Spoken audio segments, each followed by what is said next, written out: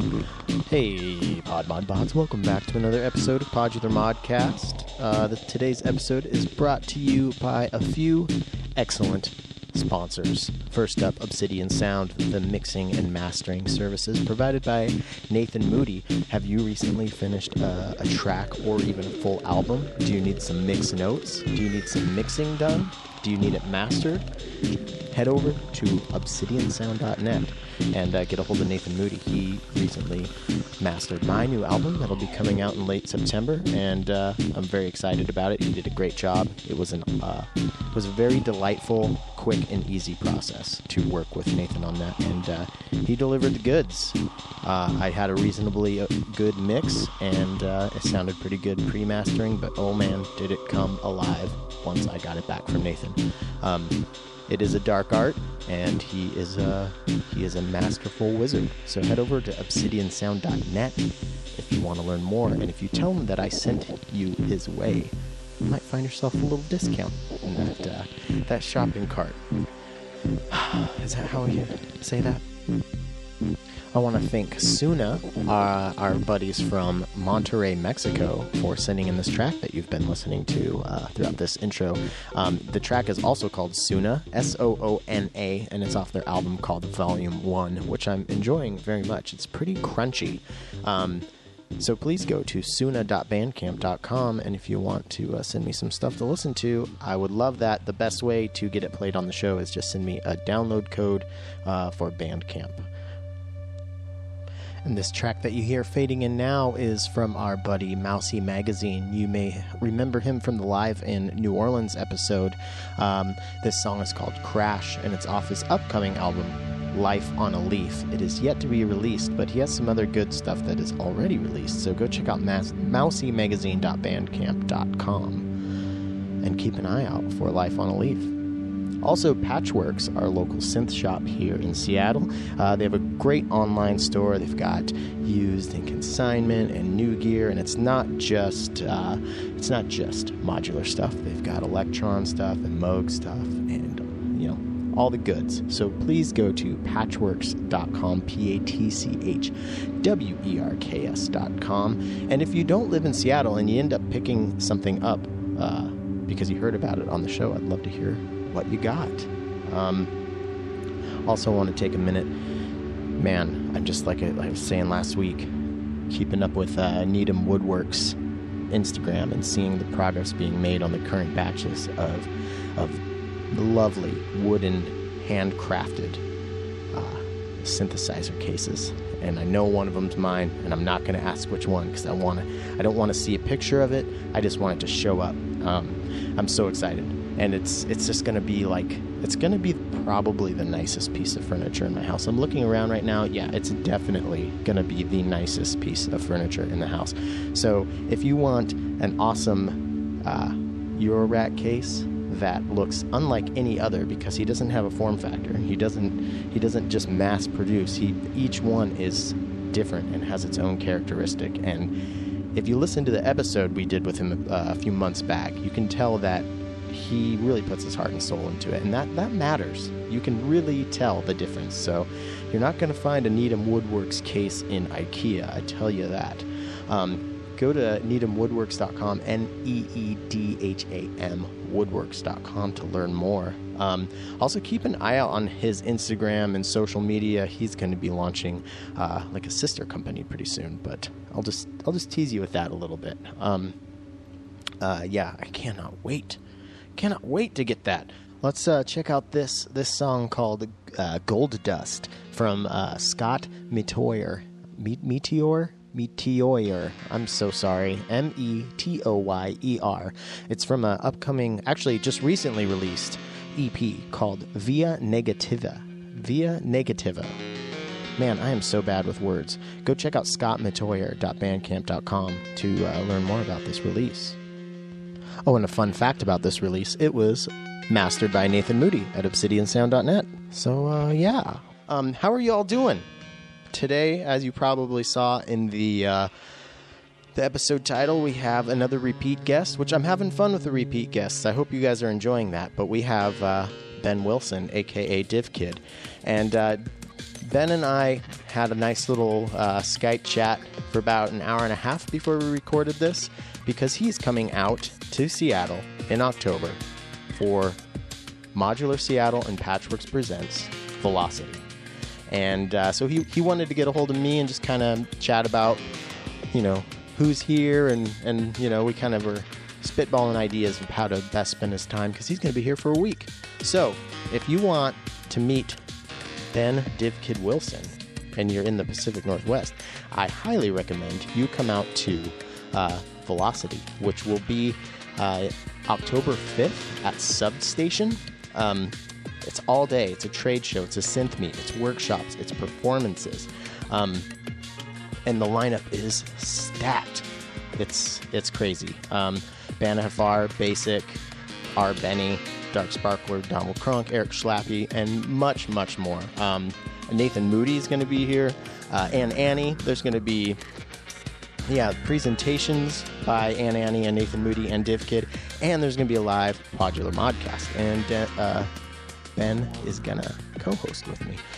So, so we were chatting about that, and then we decided, let's just record something since we're chatting. And I thought it would be fun to try to just see where the conversation went and not talk about Eurorack synths. Let's just share some stories. So, we just kind of went round and round, and then we talked about, at the end, we talked about Ben and Ed Ball's new podcast called Esoteric Modulation. If you haven't checked that out, and, you've had you're caught up on PodMod, but you're still thirsty for more modular synthesis, definitely go check out Esoteric Modulation. And if you're a Buchla head, go check out Source of Uncertainty with my boy Kyle Swisher, Dark Sparkler, and Robert, his co-host.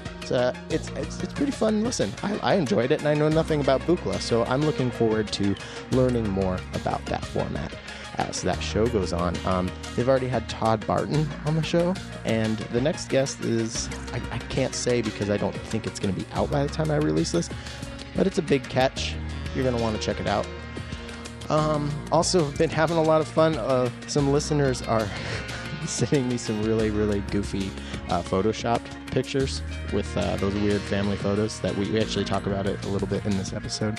But if you follow me on Instagram, you can see that I post some weird family photo stuff that looks kind of like a cult. If you want to do that, please keep going. I would love to see that.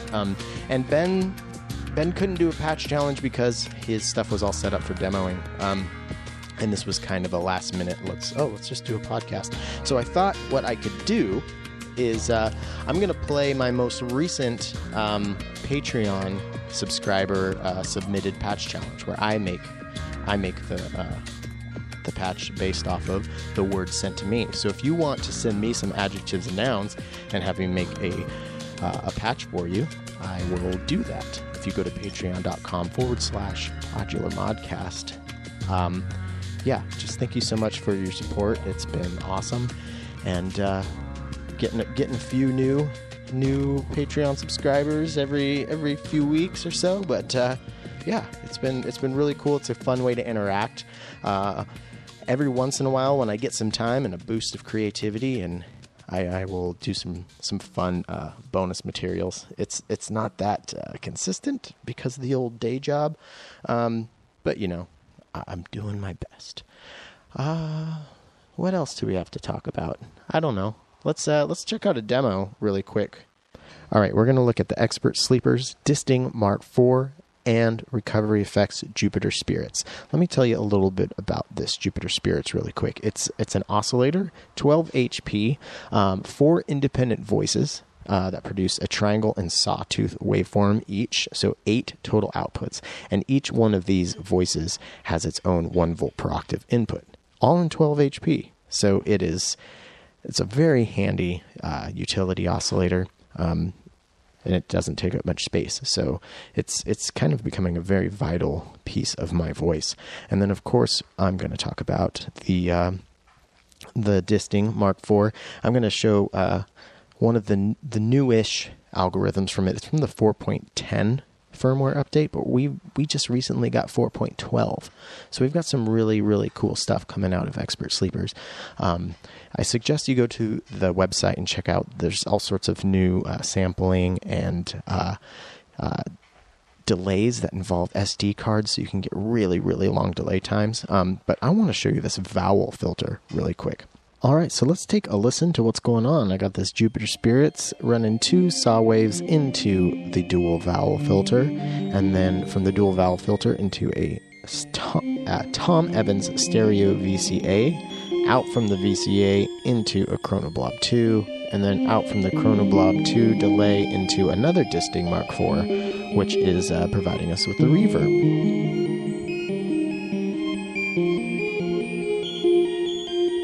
And I'm using the Turing machine for pretty much most of this. I'm using the sequence for the melodic sequence, and then I'm also triggering an ADSR with that sequence to change the vowel sound, and also using it to open and close this VCA.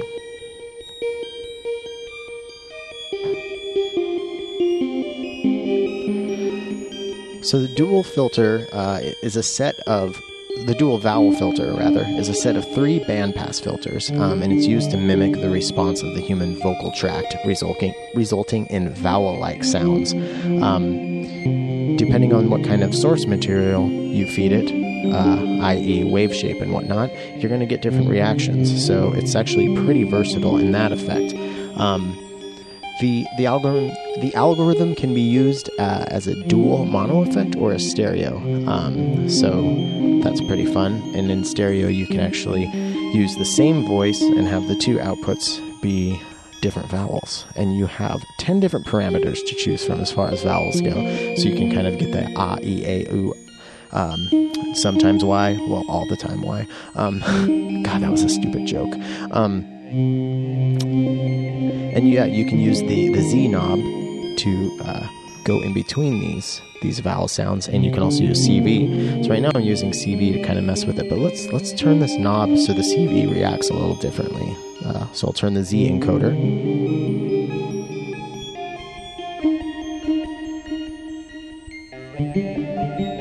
Now it's a little bit more pronounced there.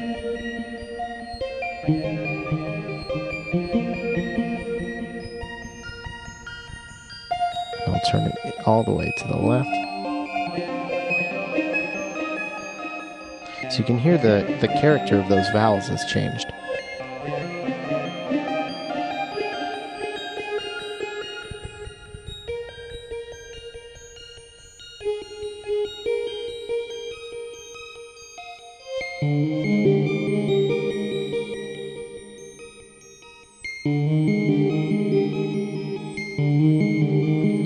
And if you want to get really crazy, what's really fun about this reverb is you can do, you can control the wet dry with CV. So let's turn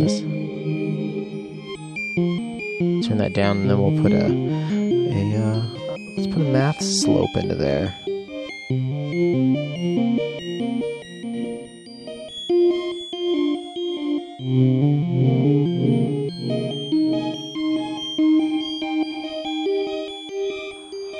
So yeah, you can kind of get that fever dream sound going. I love this reverb on the Disting.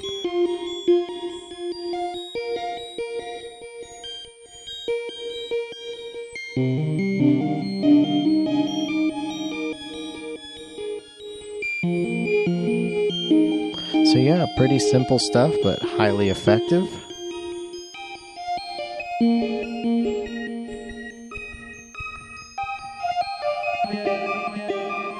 Please go to recoveryeffects.com to learn more about the Jupiter Spirits, and expertsleepers.co.uk to learn more about all these firmware updates. Really cool stuff.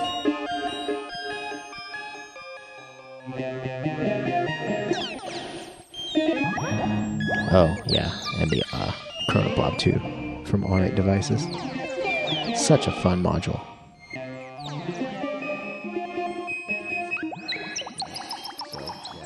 Mess up here as far as that goes. Is this just let me know, is this Ben rambles about UK infrastructure the start to the podcast, or do you want to start with something else? Yeah, let's do it. Have you been recording? I've just hit record. I didn't catch all of it.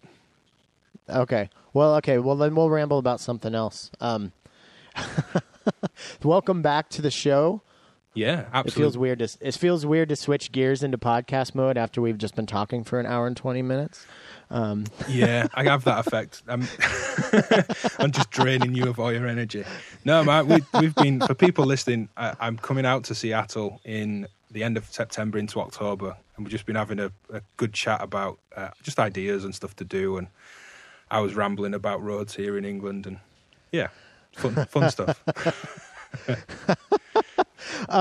Well, I had some ideas about what we could talk about because I thought, I've been having some repeat guests lately, which I actually think is cool because the first time everybody's on, we have to get like the background, and do the interview thing. The second time around, especially with you and I, because we email regularly and sometimes we just Skype and don't record it, just to chat. So this can be just more of a hangout. And I think for people who are fans of either or both of us, it might be, might be interesting to hear us just fucking wax poetic about whatever. I'm not sure how poetic I'll be. My Bradfordian tongue. But no, it's great. And I've really enjoyed those shows. And, I don't just say this to kind of blow smoke up your ass. I've enjoyed those shows where people have come back on and the not that the atmosphere wasn't right the first time round, but you're right. It's a different vibe to the show. It's a different kind of hangout going on. And we have spoken at length longer than this show will be before we started anyway. Right. So we kind of eased something in. else and I was thinking about it. I was like, well, I hope the audience doesn't get like kind of bummed out that they see some familiar names. But then I just kind of thought about myself as a listener to some of my favorite podcasts. And, there are podcasts that I've been listening to for a number of years, and there are certain people that I love having on that show. So like a repeat guest is often something that I'm more excited about. So hopefully that kind of translates over into our audience. So yeah, this is kind of meta. We're talking about you, the person listening right now, about how you'll receive what you're hearing, and probably cut this part out. But so we were we were emailing about, what should we talk about? And I thought it'd be kind of fun to maybe switch gears and not talk about modular stuff the whole time. And, we were kind of going back and forth. What could we talk about? And we never really nailed anything down. I thought it would be fun to get some sort of not strange, it was what's a weird experience or something from childhood that was strange, and you couldn't think of anything. So I thought maybe I would give you an example of what I was talking about. I'll share a little thing with you and just see if that sparks anything in your head. I mean, I'll start really quickly with something embarrassing just to open it up to, yeah, Ben's willing to talk about him being an idiot. I did want to be Slash from Guns N' Roses at one point in my life, and I did order, I only ever played one gig, I did order some leather pants. Oh, man. I thought you were going to say you got a top hat. No, I didn't go top hat. The leather pants probably aren't that embarrassing, but it kind of was when I was like 13. Oh, man. If you have pictures of 13-year-old Div Kid Ben in his Slash leather pants, that would be... I was slim, man. I'll say it. Like, compared to now...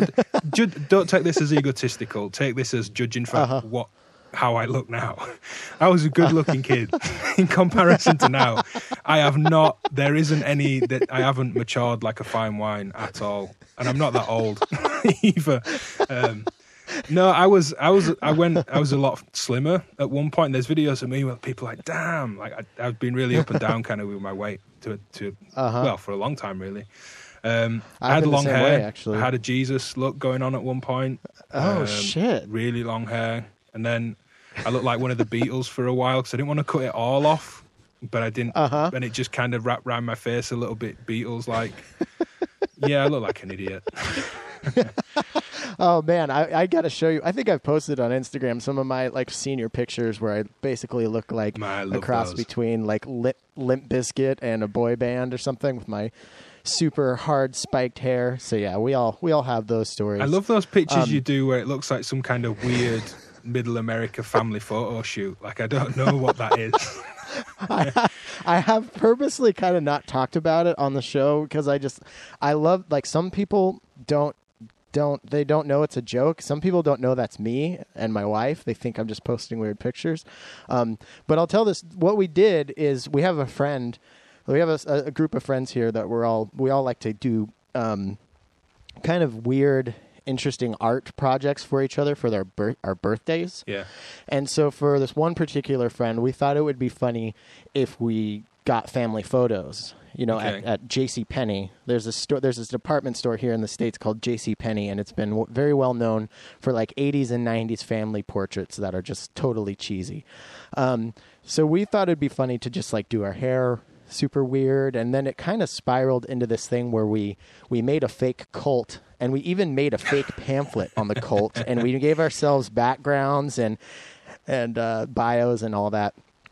And the pictures are just too fucking funny to not like put out into the world. So I just like to randomly post them, and I've kind of created this lore that they are Patreon subscribers from some weird cult. Yeah, man, that's great. We had my friend Andy that I started DivKid with, still friends, but he's just no longer involved with DivKid. When I started making modular videos, I asked him, you know, we've got this really ugly, stupid character. Can I run with it, or do you want me to start a new project name? And we'd kind of stopped making music together at that point, just lives and work had taken us to different things. And he was like, yeah, run with it. So DivKid is entirely me if people see anything that says Ben and Andy, but Andy was very much the start of it when we were just making dance music. But anyway, at uni, we started a project. There were loads of kind of what we'd call like indie bands, like kind of soft pop guitar bands. Yeah. Just terrible lyrics, and it got a bit stupid. Like, you know, kind of subgenres become parodies of themselves, and then they kind of disappear. They're not around for long.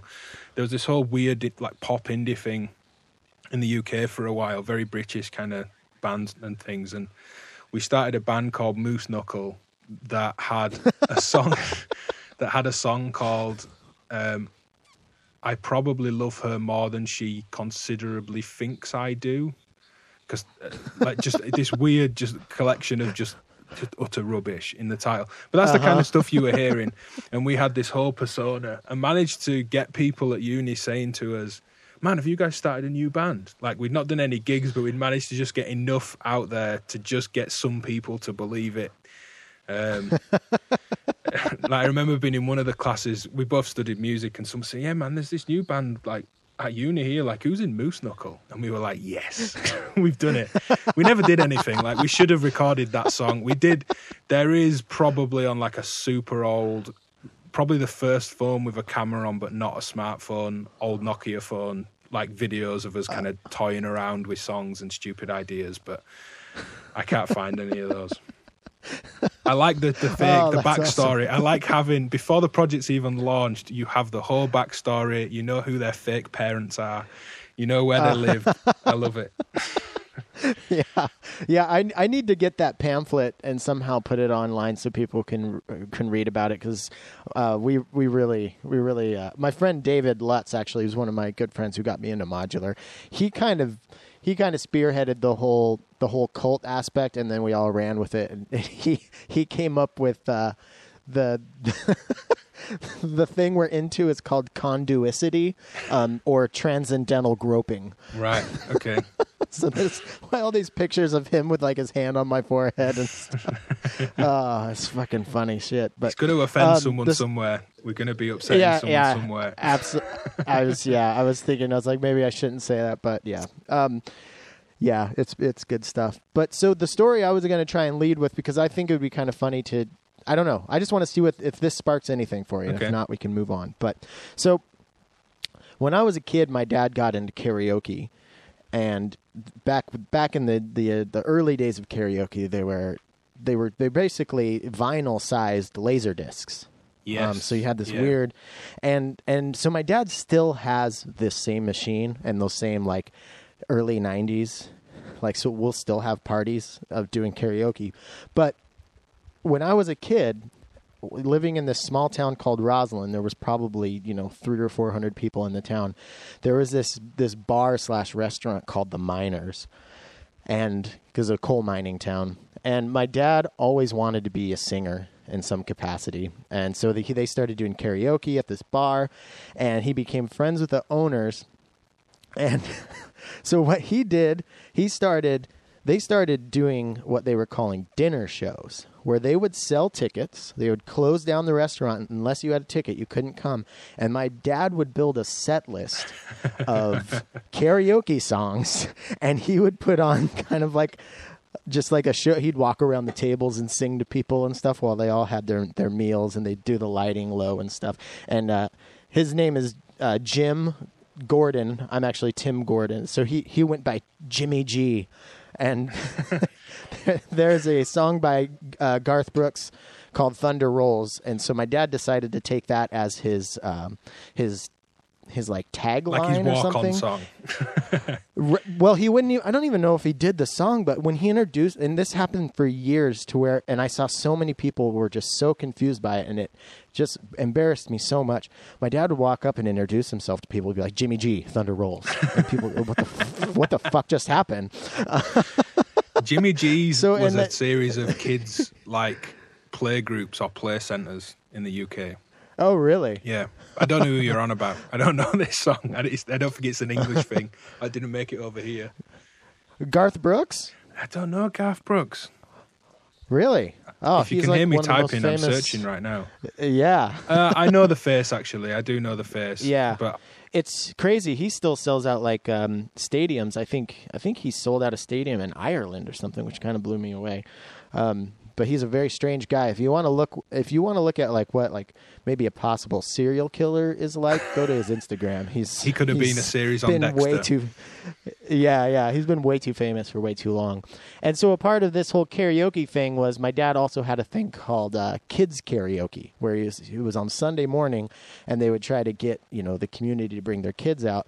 Unfortunately, the only kids that ever showed up were me and my sisters, and so there'd be like old people there wanting to watch little kids sing songs, and they would make me, so I would sing Hank Williams' Lovesick Blues, a really old country song, and I hated it. He made me do it, but yeah, so there's my karaoke story. I don't know if that sparks anything. No, I've no karaoke stories. I mean, just to speak to family a little bit, well, my dad was forced into playing trumpet by his dad, my granddad.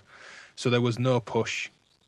I didn't have to get up and sing karaoke, nor did I have to learn an instrument, which I kind of wish they would have done. I was like, man, I wish you'd have pushed me into this when I was like 4 or 5.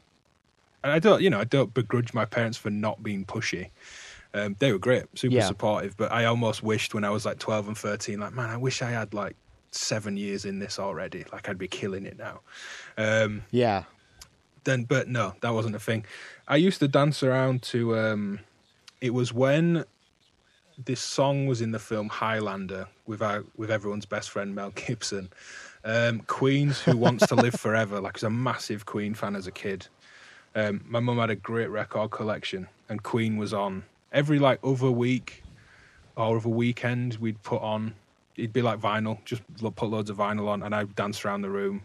And I was all at that age where I was a bit too embarrassed to kind of dance around, but my sister was still into it, like when my grandparents were there and stuff. So that was a bit weird for a while, but it wasn't like being forced to sing karaoke in front of everyone. Wait, Mel Gibson was in Highlander? Yeah, I think so. Really? I thought it was. All right, now I got to look that up. Matt, I'm doing it now. Okay. Highlander movie. That was what's his name? Is that? Fuck, what was his name? I don't remember. I don't think it was Mel Gibson. I know he was in Braveheart. Is that what I'm... No, I might be... Yeah, I've got these wrong. I made myself look stupid. Yeah, Braveheart. So what's Highlander? Which film's Highlander? Highlander... Well, there was a TV show called Highlander, and I cannot remember this guy's name for the life of me. No. Mel Gibson in Highlander, 1995. Oh, really? Epic war film, co-produced and starring Mel Gibson as William Wallace. Oh, you guys were called Highlander then? Yeah. Because it's called Braveheart here. Okay, that's why. I looked up Braveheart and was like, oh yeah, I know that film. And then I've just put Highlander in, and I'm like, yeah, that's the one I'm on about. Yeah, it must be that. One of those weird, like, cross-territory things where it had a different name. It must be, because there was a Highlander movie series, or TV series here, and then there was a couple movies made out of them. Sean Connery was in them. Okay. Well, hey, we just learned something Yeah. about the difference. What else is different over there? I don't know. Thinking of weird experiences, though. One of the weirdest experiences was playing in around the Baltics, Poland, up in Lithuania, Latvia, playing a festival out there with a band. And we kept crossing the border with Belarus, which was like still like Soviet military checkpoint at the time. Oh, shit. And I was completely sober on the way there. Maybe I was a little bit hungover on the way back. Other members of the band had other illegal substances, so they were really tripping like crazy. But what they'd do every time we'd pull over and they'd want to look at passports, they'd just rest like an AK-47 pointing at the driver on the like edge of the car door, like wind the window down, and they would rest the gun on the door facing inwards. And you were like, "There's a fucking gun pointing at me. This is crazy." And it was weird, like bits of that. I mean, it was, I don't want to speak down to a country that I know nothing about, but bits of it were beautiful, bits of it were bleak, and then there were these military checkpoints, and that was super weird. That was a weird experience. That sounds absolutely terrifying. Yeah, weird when, the singer that was a little bit worse for wear, shall we say, was just absolutely going crazy. And then on the way back, we'd pulled up in some forest somewhere, like everyone just needed the toilet. It's like, right, we'll just pull up. We're miles away from anything, everybody out kind of thing. And then we were hearing like what sounded like twigs snapping, but they were branches. We were like, there's some 50-foot, 7-ton monster in that forest, because this sounds like a tree being knocked over. It's not just a twig. And then we got back and we were looking and they were like, oh, right, there's black bears in that part of the woods where we drove through. We probably shouldn't have wandered off in the middle of the night in the pitch black.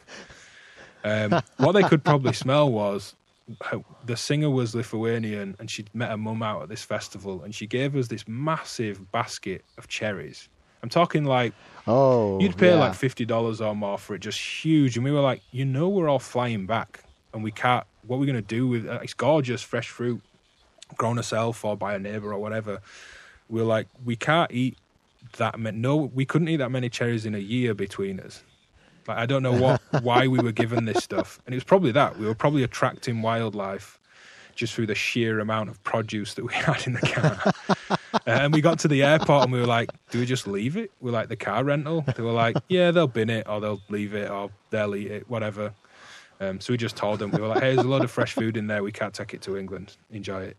He probably went in the bin. And bears they love fruit. So, they're probably smelling those. And you're lucky you got away there. Black bears are pretty fierce. I worked for the Forest Service here in Washington in the northeast corner.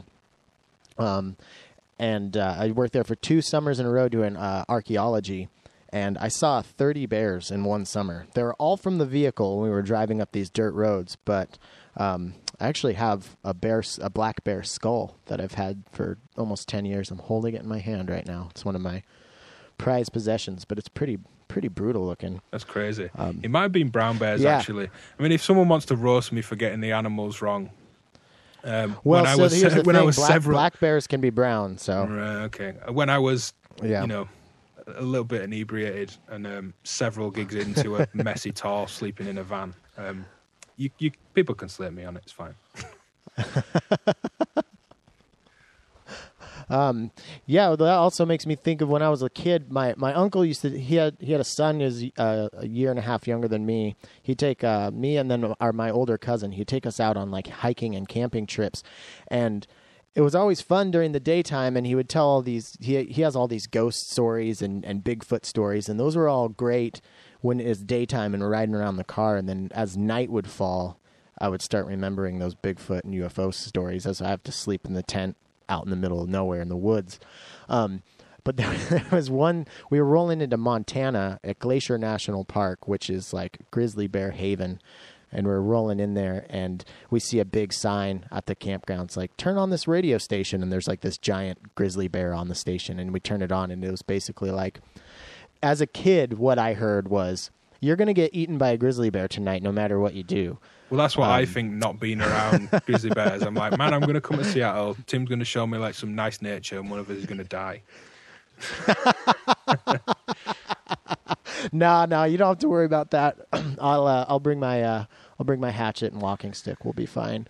No, but if out there it's so crazy, you can't even have if you have a stick of gum, or like a Gatorade bottle with a drop left in it, they can sniff that out. And so you have to get what's called a bear canister, which is like this, I don't know, 2-gallon container with an airtight lid, and you have to stuff all of your food into that, put the lid on, and then hang that up in a tree away from your campsite. Yeah. So when those are the precautions you have to do to go to bed, and you're 10 years old out in the woods, you're not getting a wink of sleep, especially when you're waiting for Bigfoot or aliens to come as well. So that's a pretty full-on combo. Bigfoot, bears, and aliens. I think that's why I remember. That book Communion, or they made a movie about it with Christopher Walken. It's like a quote unquote true account of an alien abduction. No, I don't know. It's pretty terrifying. It's a good read. But we were listening to that audiobook, and I look back and I'm like, man, my uncle, he's the one who gave me my love of nature and hiking and camping, and got me into music, and he's still a close friend. But I look back and I'm like, man, I wouldn't have been showing my nephew of that age all this scary shit.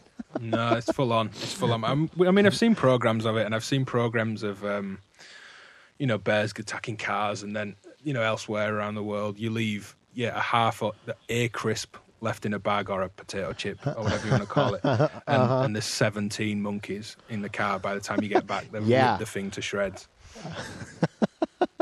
Yeah, you guys don't really have anything to worry about out there as far as big scary animals and poisonous stuff, right? No, I mean a bull if you're walking through some farmers' fields or something, but no, nothing's really poisonous. No, we're fairly isolated and probably quite soft compared to the rest of the world. We're not kind of hardened by abduction stories and Bigfoot stuff. I can't think of anything really in the wild. We've nothing too dangerous. Yeah, what about are there any good urban myths from where you're at? Newspapers would sensationalize this giant rat in one of the more rundown estates for a couple of years. That was a thing as a kid. Man, have you seen the giant rat? And it's rubbish. There isn't a giant rat. A rat as big as a pig kind of thing. And you were like, no, it just doesn't exist. And there was this really zoomed in picture of this rat in a field, and you were like, well, there's no perspective there. They've zoomed in and made the rat look as if it fills the full frame of the picture. And I'm like, but you could just snip that off of a Google image. Even as a kid, I was like, but nothing shows me that that's a big rat. It just looks like a rat. Yeah. You needed something for scale. Yeah. Yeah, it wasn't you couldn't make out how long the blades of the grass were or anything to judge it. I can't think of many urban myths. I remember there being a thing at school of people saying that drug dealers were putting in needles underneath the chairs in all the cinemas so you would get pricked by something as you sat down. And I remember being like, why? Why would that be a thing that they would do? Right. And why would they leave probably quite valuable drugs randomly splashed across every seat or pinned under every seat, or just random rubbish, nothing of any interest. We had similar stuff like that, and it was probably around the same time of just kind of the over here stateside, the Reagan era of the war on drugs was just, it's insane to look back on. You can't smoke pot because they're going to put heroin on it to get you addicted to heroin. It's they're not going to give you free heroin. They're not going to put cocaine on your weed. So that was the big thing, is to try to keep you from smoking pot, everything was laced. And then there was, I don't know if you guys had this for do you guys do Halloween, trick-or-treating, anything like that? Kind of. It's getting, I don't mean this I'm judging the way it is in America to be bad, but it's getting way more kind of Americanized. We didn't really used to, and it's becoming a much, much bigger thing in the last, 10 years or something. Okay. Yeah, so it's a huge thing here, obviously, getting dressed up, walking around your neighborhood. And if there was this urban myth that I don't know if it was Satanists, but people were putting razor blades in the middle of apples. So when kids bit we got into that an one. Apple, Yeah. Yeah, and it never happened. It never once happened. And people were injecting candy with drugs and stuff and poison to kill people. So I remember we would get our candy and, for a while there, you'd dump it out on the table and, like, my parents would inspect the wrappers. And it's like, Jesus Christ. Like, fucking the fear-mongering thing is, yeah. That's crazy. Yeah.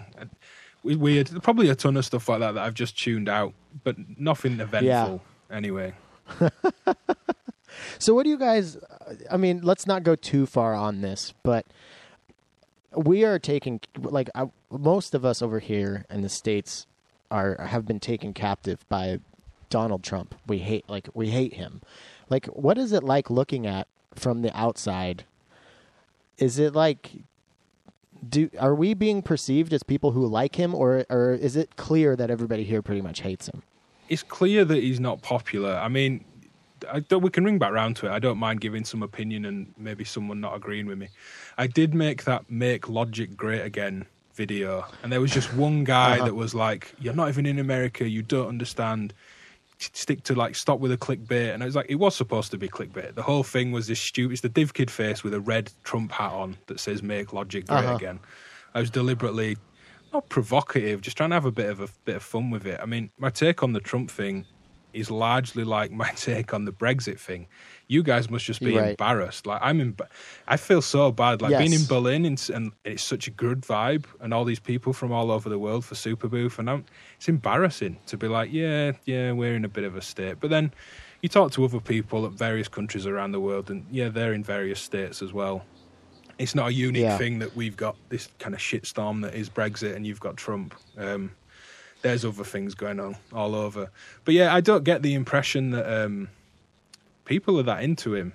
I mean, it's strange, and there's this whole weird thing with, like, Nigel Farage with us that came over, and Trump saw him, the leader of a not real opposition party, before he actually met our Prime Minister when he came into office, and all this weird kind of stuff that goes on between them. And and Farage is just a venomous, genuinely poisonous person that I think is a real danger to a lot of us. I imagine you lot largely feel the same about Trump. 100%. This is certainly hyperbolic, and I say it with like a snide comedic slant. But I feel like our next election, either humans are going to be around for like 50 more years, or humans are going to be around for maybe like 500 more years, depending on who wins the 2020 election. I don't know. I think a lot of people just feel helpless whichever way it is. And I think we're in a situation where I imagine, I don't know that much about it, and, I don't, well, at all really.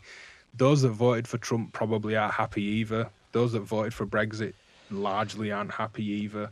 So it's not the majority of them. Yeah, so it's not, for sure. You factor in those that didn't want those people in power, plus the ones that now aren't happy with how it's turned out. There's a huge majority that just do not want what's going on around the world. I'm just worried that he's going to just be like, even if he loses, he's like, no, I'm not going to leave. And then it's going to be, well, what do we do now? There's some kind of siege at the White House. It'd be interesting. Anyways, all right, let's get off of that topic. People don't come here for that, but it's just kind of curious to talk to somebody outside looking in. Well, just flip it around. What does Brexit look like? Everybody pretty much thinks it's the exact same thing. Like, oh, some people wanted it, but the people who wanted it didn't know what they wanted and didn't know exactly what they were getting into, and it kind of happened, and it seems like no one knows what the fuck it really is, or how it's supposed to work, and if it's going to work, and if it's even going to happen, but that most people in the country are like, this is stupid. Yeah. I think that probably sums it all up. Yeah. Well, hopefully we all make it through. Just be good to each other. Whatever your views are. I met a friend that I've not seen for a while last night, and we were just, the general theme, we weren't like on some higher plane of preaching to each other, but we were like, man, life's too short for any kind of bullshit. Let's just be nice to each other and just push away anything that isn't doing you any good. I'm relatively lucky with how my life is, that I've managed, through not really caring what most other people think, push out any kind of real negativity. I'm fortunate, really fortunate, that I'm not getting much pushback or grief from much. in my life. Okay, because I was gonna try and segue what we were just talking to into a question about that. Being with as much as attention you get, and and as active as you are, on YouTube and Facebook and Instagram, which all seem like completely different worlds to me. By the way, Yeah, they I was are. going to see what kind of negativity you face, because at a certain point you're just going to, like I'm certainly not. I've come quite a way. My voice just cracked. I've come quite a ways since I started the show, and I feel like every time I kind of level up or whatever, there's always like I'll get maybe some slightly negative stuff, but it's very rare. It's very rare. But I feel like at your level, there's got to be some shit posting or something. So I'm happy to hear that that's not happening to you too much. Yeah, I mean, a little bit. But I mean, a lot of this stems from I'm happy with my partner and the kid, and I'm happy just being sat in this room on my own. I'm not so happy staring into Final Cut for the amount of hours that I do every week editing video. But I love what I'm doing. Like, I'm really fortunate to be doing something that I love, and to help and support the family with it. But I largely don't really care. I mean, it does bother me sometimes, some things, but I don't get much flack for anything. I'm pretty open and honest about everything with people. I kind of lay my intentions out. Or I hope I do. Or if it's not clear and someone gets in touch, then I hope it is once they've asked me a direct question. I was just going to say one interaction with you, and it is clear. Like you, I'd hope so. Yeah, I think most people know. Yeah. I mean, I know you wanted to touch on it. I'm not trying to segue to that sooner than the conversation naturally does. But chatting with Ed from Esoteric Modulation earlier, and we were on about something different, and he was like, when you're a nice person, or a good person, or however you want to frame it, it's just harder to lie and be off and negative with people. So it's harder for me to try and be cagey or shut things down or not be open about what's going on. Why? I don't really see the benefit. I'm maybe too open to my detriment sometimes. Maybe people that don't have the kind of approach that I do would, I don't know, try and take advantage of something I've told them, or I don't know, but... You're not going to get yourself into anything you don't want to be in by being that way, though. So if you may miss a quote-unquote opportunity in some regard if you're too open or whatever, especially with dealing with companies and stuff. But, like, I would rather miss out on an opportunity if that, because of, being honest and trying to approach it the way that I want to do it, than get into something that maybe I'm not comfortable with because I had to dress something up and not a lie, but maybe, like, put on some sort of, I don't know, influencer face or something like that, Yeah. So I think it's ultimately good, way better, the way you're running it. I mean, things would be different if, like, we were struggling as a family, and I don't mean like we're right. well off. We live a super humble life. Our outgoings are super minimal, but we just enjoy what we have. My partner, for example, Megan, she didn't go back to work. She worked full time. When she fell pregnant, we were like, yeah, definitely take the full year off with the kid. I was quite adamant. I mean, if she wanted to go back to work, I wasn't pushing her in any way. But I was like, I would love for you to take the full year off. The maternity here, you don't get paid for the full year. And we were like, we'll work it out. Just that first year of the kid's life is important. And it looked like as we were getting through it that she might not have to go back to work, and still hasn't. And that just amazes me. So I'm just happy to live with like nothing for myself for the most part. And that's great. People will look at this and go, well, he's got a ton of modules, but that's kind of part and parcel of the work. But generally, and that does shun a lot of this stuff. I'm sent stuff to work with all the time. So that takes away some of the gas that I had when I got into this. I think I'd still be deep into wanting to spend a ton of money with all the new stuff coming out. But that and then the fact that we just kind of have this humble little life we do. I joked earlier that the city I'm in with you, we talked about, it's often voted the worst city to live in. And my house was a lot cheaper for being like 500 metres up the road from being in Bradford rather than in Leeds. Hell of a lot cheaper. But I can see what's classed as the nice expensive bit, which isn't nice and that expensive anyway, just because it's not a Bradford postcode. But, stuff like that, we live nicely, but I don't really get much flack. I think there's a little bit going on in the kind of creative world and YouTube, general keyboard warriors on YouTube, starting to get angry at creators for not disclosing what's going on sometimes. And the laws are catching up to this stuff now. And not I'm saying that creators are deceiving people, or they're trying to hide anything, or get one up on someone, or they're trying to just be a shill, or whatever you want to call it. A lot of this stuff's like weird grey area, but I have recently found an area in YouTube that lets you mark a video as a sponsored, like a product place sponsorship. So I've just started ticking that box, for example, and I thought, I've not done that because I didn't know it was there. And are people going to be like, oh, DivKid's now just getting sponsored all the time, which I was anyway. Like, just to be clear, this is my job. I get sent gear and I sell a service. I make a demo if I'm paid to do so. And that's... Yeah, I don't see how... What do people get angry about exactly? I don't know if it's reviews. It just, I think because by default, and a ton of companies that I've had this conversation with will call what I do a review. Now, I had this conversation with Milo Melodies and a few other people recently, and Alex Milo, he said, you shouldn't be paid to do a review, because a review is, here's what I like about it, here's what I don't like about it, here's some pros, here's some cons, here's some alternative products. So if you're being paid to be biased, to be kind of, that's where the shill element comes in, I think. If you're being paid to be like, hey, this is the best filter ever, it does this, this, and this, and you should definitely go buy it, then yeah, I agree. Like magazine reviews, you buy, it might be a gardening magazine, but if they're telling you that that's the best trowel to work with small flowers, they shouldn't be influenced by the fact that there is an advert by that same company that sells a trowel that's funding the magazine. So totally. I get it. I get that side of it. For me, though, and I think it's a really clear thing in that I try and just be like, here's what it is. I say I make demos or overviews. I don't say I do reviews.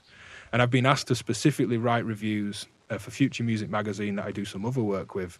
And I've said, no, I don't want to have to give at least 3 pros and at least 3 cons and talk about competing products and where its relevance is to its price point and give a kind of, score out of 10. I don't care. I really don't want to go, yeah, I'd give this filter a 7 because blah, blah, blah.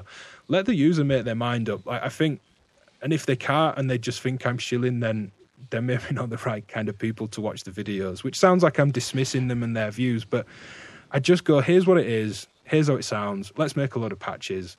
I can't help if some emotion comes out and I sound excited as I'm doing it.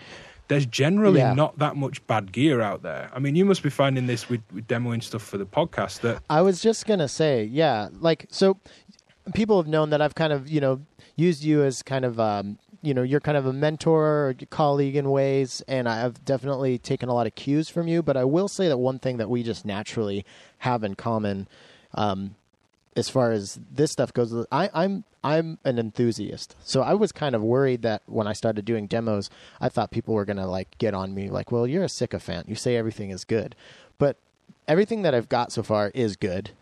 And I'm not in the business of telling you something shit. So if I truly got something I didn't like, I wouldn't review it. Well, there's that or demo it, because I don't review it either. But yeah, but there's a lot of people I know that will say, yeah, I have had stuff I didn't like and it didn't end up on their channel or their feed or their podcast, whatever it is.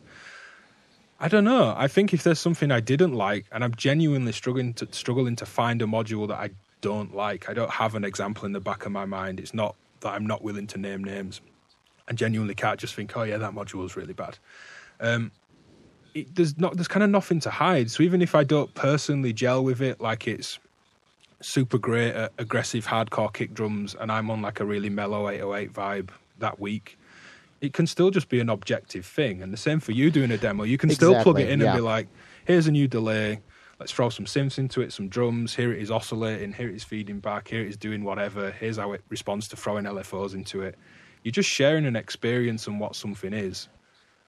Totally. And I don't want to have any sort of, because I think anything that I have to say about it that I guess that could be in a negative light is more of just like what you just said.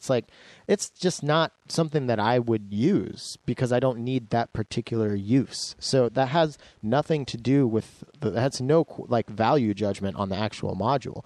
So I get stuff to review, and if it's something that's not going to be in my toolkit as a musician, then it doesn't stay in the rack. It doesn't mean I didn't like it. No, it doesn't mean it's not good. It's like music. We can all appreciate a band or an artist or a produced piece of music and not like it.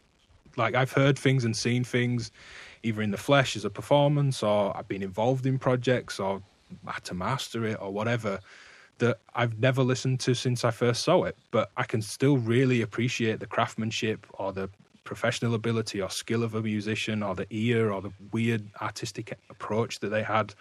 Doesn't mean I have to listen to it. You know, there's genres of music that we probably never listened to, but you could still appreciate if someone was just super talented in that field. Absolutely. 100%. So there's something, and this will segue us into the podcast. So you obviously still love what you do because you keep at it so vigorously. Your output rate is crazy for somebody who also does, stuff every week. But I don't even do video. It's pretty amazing to see you do this with, and with wife and kid and everything, and balancing it all. So, well, I'm super hard on myself.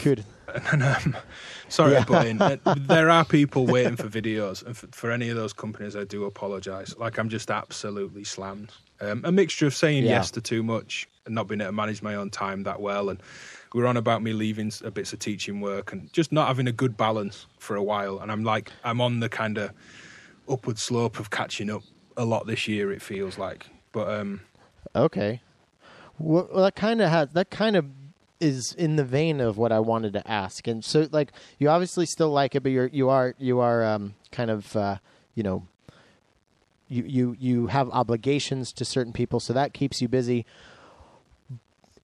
But you starting this new podcast with Ed Ball, Esoteric Modulation, is this scratching a creative itch that's been kind of nagging at you for a while, or is this?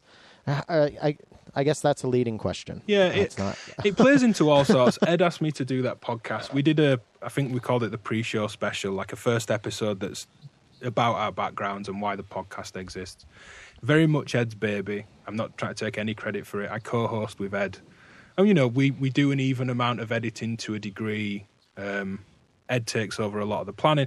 Ed does more than me, really, but it's somewhat even in kind of, no one person's in charge, as it were, but it's Ed. I'll say it's Ed. He might think it's more even than I do, but I don't mean that in a negative light. I like that Ed's got this great idea. He's had it since around October, and it was me holding him back, really. I had some questions. I wasn't sure. I didn't think I could commit to it. We thought about doing it every week. It's definitely not manageable every week for either of us. Ed's really busy as well.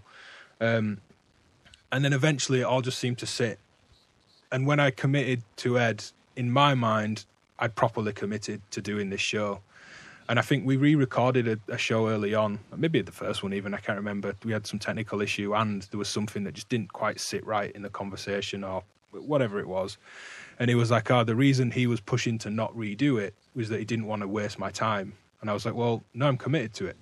I've said yes at this point because I know I can fit this in and I want to do this show.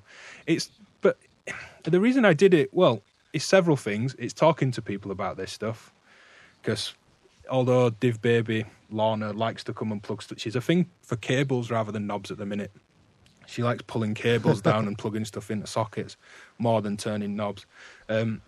Although she'll come in and play with stuff she doesn't understand. My partner Megan doesn't really want to listen to me talk about this endlessly. And it's just not the same as talking to people on the internet. And I'd love to have more time just to catch several people to have an hour a week or even an hour a month. Like we speak first Saturday of every month for an hour or whatever it might be. But we're all super busy. We can't all fit that in. Those conversations turn into 3 or 4 hours because you've not spoke for ages.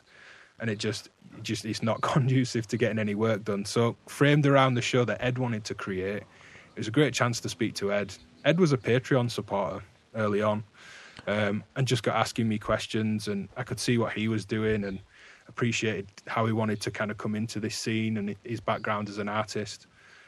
And yeah, I just wanted to go for it as someone to talk to, a way of having a way to be able to continue what I'm doing. I'd be lying if I didn't think it was beneficial. It isn't just entirely, I get to talk to a friend for an hour. I'm aware that it is kind of more exposure in a nice way. People might hear that and think, oh man, he's just on the marketing thing. I don't mean it like that, but it's of value to someone. Someone's just listened to us rant about aliens and me wearing leather pants, so someone will listen to it. And it's a way of kind of just spreading what we're doing nicely and hopefully having conversations that people are interested in. I'm certainly interested. There's a lot. Yeah. There's a lot from Ed did a great interview with Darwin Gross some time ago. I was going to suggest that. Yeah. And I think that's how I found out about him. Yeah, and I think you're going to potentially do one in the future as well with Ed. Yes. So, yeah, it's just a nice person to talk to. He's got this great idea of it being framed around things being esoteric, of course, the name of the show, and just trying to find his way and what speaks to him artistically.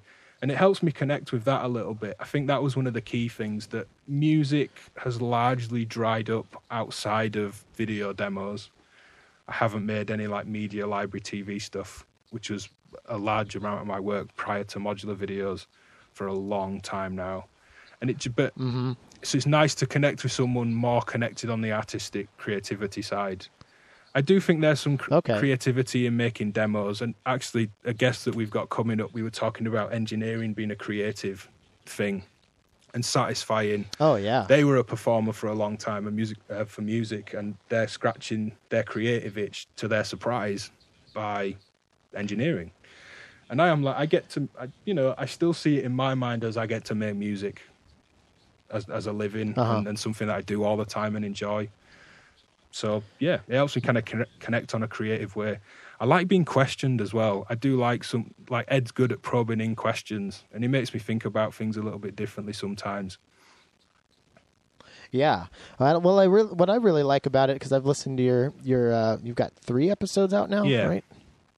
And then Kyle's got the Source of Uncertainty with Robert. So now we have we have four modular based podcasts that are keeping regular with Mylars in there too. And I like that they all seem to be standing on their own legs, and you guys are maybe quenching a thirst that people had while listening to this show. Like, oh, this is cool, but I wish it was a little bit more like this. And I think, I don't know, what I really love about more modular podcasts coming on the scene is it's just gonna allow each individual podcast to become even more its own thing. Well, it takes any pressure off. Does that make sense? Yeah, it does. And it takes any pressure off of any one of us or anyone wanting to do anything to feel like this doesn't exist, so I have to make this kind of show to appeal to the wider scene or the community or whatever. Everything just seems to ripen into its own thing. And we're only 3 episodes in. We're still finding our feet. But it will naturally find its place without worrying about having to always have a guest or not have a guest or cover technical things or not, or cover the news or not be news relevant, timely every week or every fortnight. So I think everything just finds its place. And I don't think people realize that. I don't know all the people that make YouTube videos or all the people that do podcasts, but a lot of us are just friends. We share a ton of stuff behind the scenes, and it turns into that kind of friendship where Ross Lamon, who previously, not anymore, I'm sure he's still capable though, was making a ton of great cases. He stopped making cases now. And he said a while after I knew him, you realise that we'll see each other and we don't ever talk about Sims. It just blends into something else. It's talk about family or some other interest or whatever it is with someone else, or there's various little group chats go on and we all talk to each other and share stuff. And it's just as supportive behind the scenes, I think, as people are, the general listeners, viewers that just kind of want to subscribe to someone's thing. Yeah, and I would like to think that that's why people like to listen to stuff like this, is because they feel like they're a part of something, and especially and I've said this when Kyle Swisher was interviewing me on episode 50, but just kind of seeing how you interact with people and how responsive you are it made me feel like that's the way to go. So I try to reply to all the emails I get and everything, and I encourage people to reach out. And that just makes it feel even more like, because we can talk all day until we're blue in the face about this community. I talk about it all the time, but how I love, how tight-knit this community is, but we got to be able to back that up when people, I don't know what I'm trying to say now. No, I know what you mean. I think I lost the thread. I know what you mean. And for me, getting into modular, was it 6 years ago or something? Might be a bit more than that now. I can't remember. I was making videos not long after, so we could find the first video and just add a bit of time backwards to when I got into it. But I'm not as into it as some people are, as long as, and of course, in those years, it's really bloomed since. But everyone was just super supportive. it was just such a supportive thing, and I still think there's a really supportive core. However worried people are that this is going to get too big, the bubble's going to burst, I do like to think that there's a real strong core there now that won't disappear. And it's just giving back. Yeah. It's just being good to people and trying to intentionally, you know, I got a video earlier. I couldn't remember the guy's name if I wanted to, but I wouldn't name and shame the guy. Just a patch that didn't work. And he was like, hey, I've just got this module and I've got this plugged into this. And English wasn't his first language. And I don't speak any other language, so it really couldn't help. There's a bit of a language barrier. And it was just a horrible, awkward situation of being like, I can't help this guy. Like, I don't know what he's on about. Yeah. I can't decipher. It was like a really poor quality, badly lit phone video, so I couldn't really see this little, like, 15-second snippet he'd panned around the case of his phone. But, you know, I just took 5 or 10 minutes to just kind of go back through it a few times and buy it around.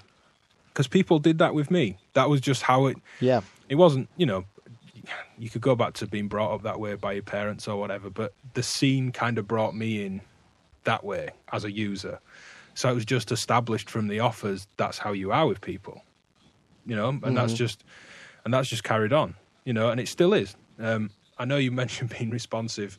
I'm super embarrassed by it, but I am like way behind on emails. Again, I do apologize if anyone's listening. I will, if that's the thing, I will get back to absolutely everything, even if it takes me a long time. Yeah, I'm the same way. I'm not the most punctual, and sometimes I feel pretty bad about that. Like, especially with inviting people to be on the show.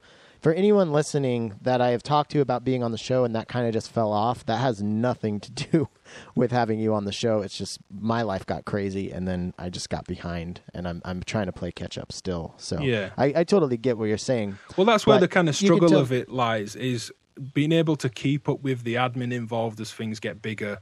It's that struggle kind of, you know, I'm not saying I'm a business. I mean, technically, legally it is. I pay tax on what I'm doing. But that struggle that businesses find where they need that second person and you're kind of not willing to give up. You can't quite find the person that's going to care as much as you. I could really probably do with some help to just, I struggle managing the admin side of it because I feel like I just need to get through this work. I set such a high barrier for my output and what I want to do.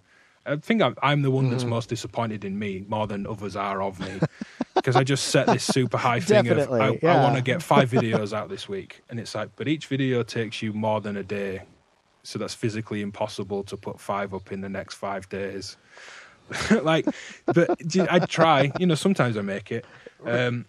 And yeah, I'm occasionally a day late on an episode. It's, you know, it's not that big of a deal. No, but I know it.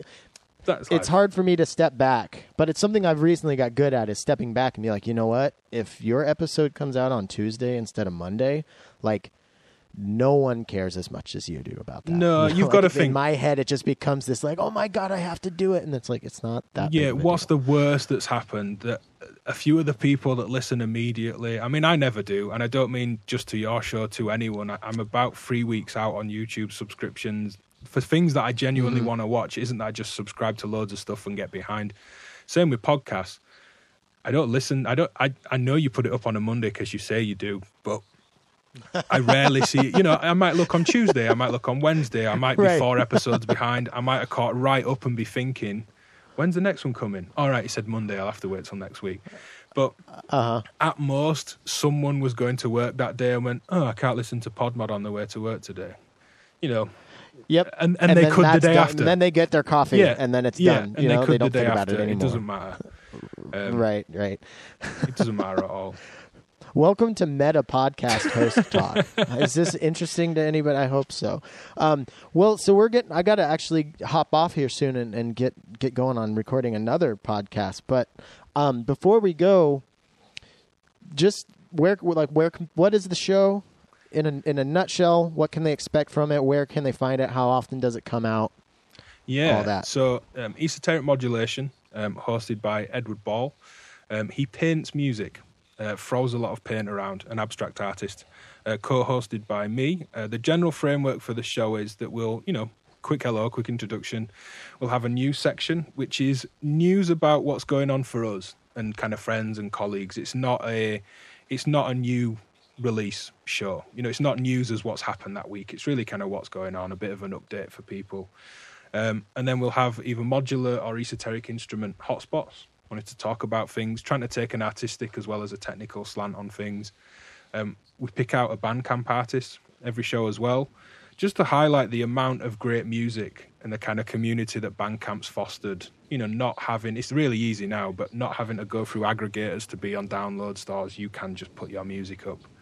So picking that out as well. We'll have guests on, which may, you know, somewhat skew the format of the show. It's every fortnight. Esotericmodulation.com.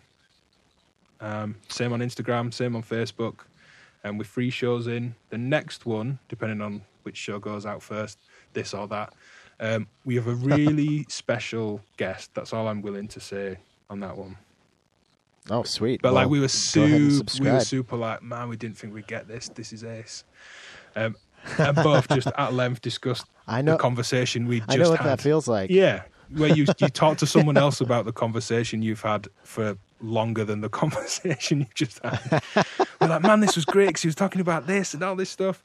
Yeah, yeah, really good. You know, when I first started doing this and I would chat with people before I started recording, I used to like really lament the fact that I wasn't recording. And something's kind of flipped where I'm like, it's kind of nice just to have it's not everything is content. For a while there, I was just like, what can I record for more content? And I've kind of settled that down to be like, that's not what this is about. No, well, that's kind of also just ringing back. I won't dwell on it too long. I'm aware time is an issue, but that's part of doing this show as well. Yes, it's content. I'm aware it is. I'm aware it's been in a different platform, in a different area, and all that kind of thing. I'm aware of what business and marketing is. I'm well aware of all that.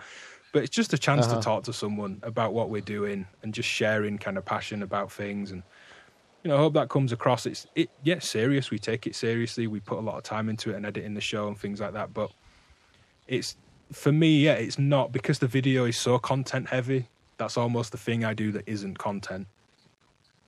Mm-hmm. Okay. Right on. That makes sense, actually. And it sounds like from the description of the show and from just my experience of listening to the show, it's certain that you do not come to PodMod for, the structure.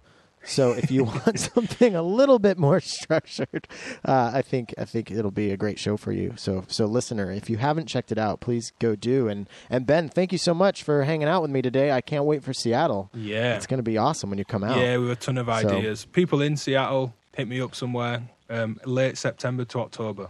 Just ping me with ideas and stuff to go do. That'd be really cool. But yeah, hell yeah. I should apologize. I think I did this last time I came on.